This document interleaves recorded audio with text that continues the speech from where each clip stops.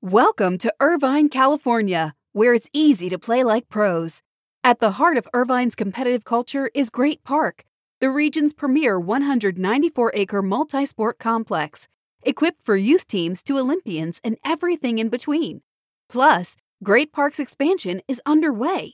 With near-perfect weather and a thriving sports scene, Irvine is the place to play. Visit DestinationIrvine.com for more information.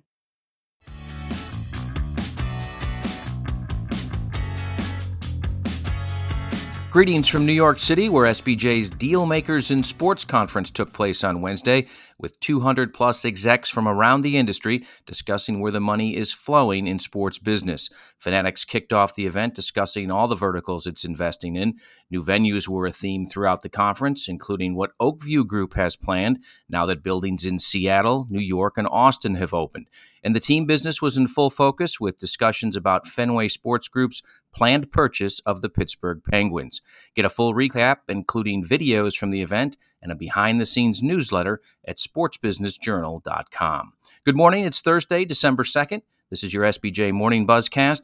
I'm David Albright, filling in for Abe Madkour. MLB owners voted unanimously last night to lock out the players, marking the first work stoppage in baseball in 26 years. The 1994-95 MLB players' strike lasted 232 days and wiped out the 1994 postseason and the World Series. But MLB Commissioner Rob Manfred, in a letter to fans, said the owners were imposing an off-season lockout as a means to protect the 2022 regular season. The Players Association did not reveal any details about bargaining proposals in its public messages last night, but Manfred's letter, in explaining the owners' reasoning for imposing the lockout, revealed multiple details of the proposals from both the owners and the players. What it all means in the short term is that player transactions are halted and clubs are now restricted from contacting players in the off-season until the lockout is lifted. In addition, MLB's winter meetings, scheduled for December 6th to the 9th in Orlando, will be canceled. In another deal that couldn't find a finish line, the College Football Playoff's Board of Managers were unable to agree on an expanded format and instead will meet again in January at the National Championship game in Indianapolis. Wednesday's meeting was the group's sixth in-person gathering since the CFP announced in June it was considering a 12-team proposal. Now another meeting looms next month where the 11 presidents and chancellors who make up the CFP's management committee and have the ultimate authority to change the format will also meet. If the playoff is going to expand in time for the 2024 season, CFP Executive Director Bill Hancock has said repeatedly that a decision needs to be made by January. There will have to be a unanimous agreement to change the format under the current contract because all 11 members of the Board of Managers signed the current deal, along with the CFP, ESPN, and the Bowls.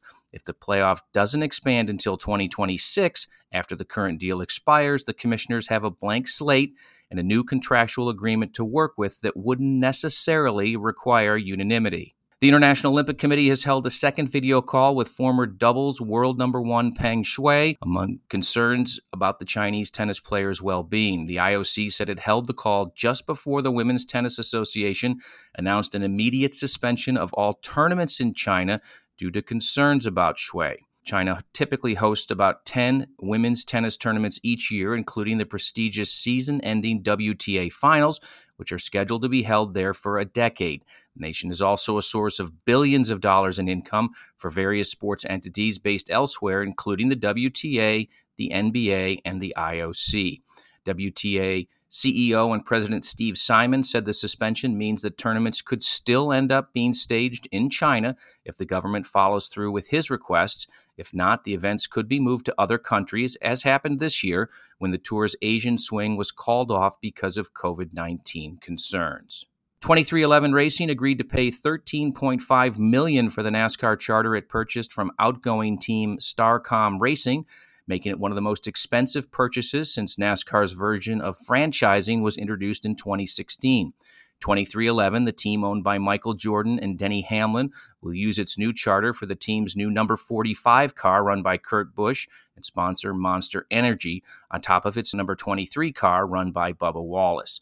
The first charter purchased by 23XI was bought last year at a time when the going rate was around $6 to $7 million, meaning prices are now up around 100% in just over a year. Following the lead of several other soccer leagues, Serie A will open its first office in the U.S. with the objective of expanding its presence in the country.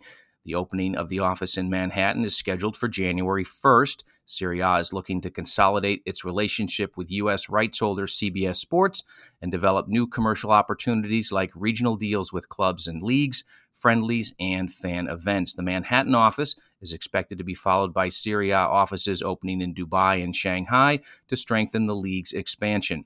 The U.S. project will be coordinated by relevant executive chair Charlie Stilitano and ESPN executive Scott Guglielmino. We'll end on a quick people note. Disney's board of directors has elected Susan Arnold as its new chair, replacing Bob Iger, who's set to depart the company later this month. Arnold, who previously has held positions at the Carlyle Group and Procter & Gamble, has been a Disney board member since 2007 and is set to become the chair on December 31st. Her appointment is another indication of the changing of the guard happening at Disney. Meanwhile, Iger's exodus will cement his successor, current CEO Bob Chapek, as the executive in charge at the company. And that's your SBJ Morning Buzzcast for Thursday. I hope everybody has a great day, and we'll see you back here tomorrow morning.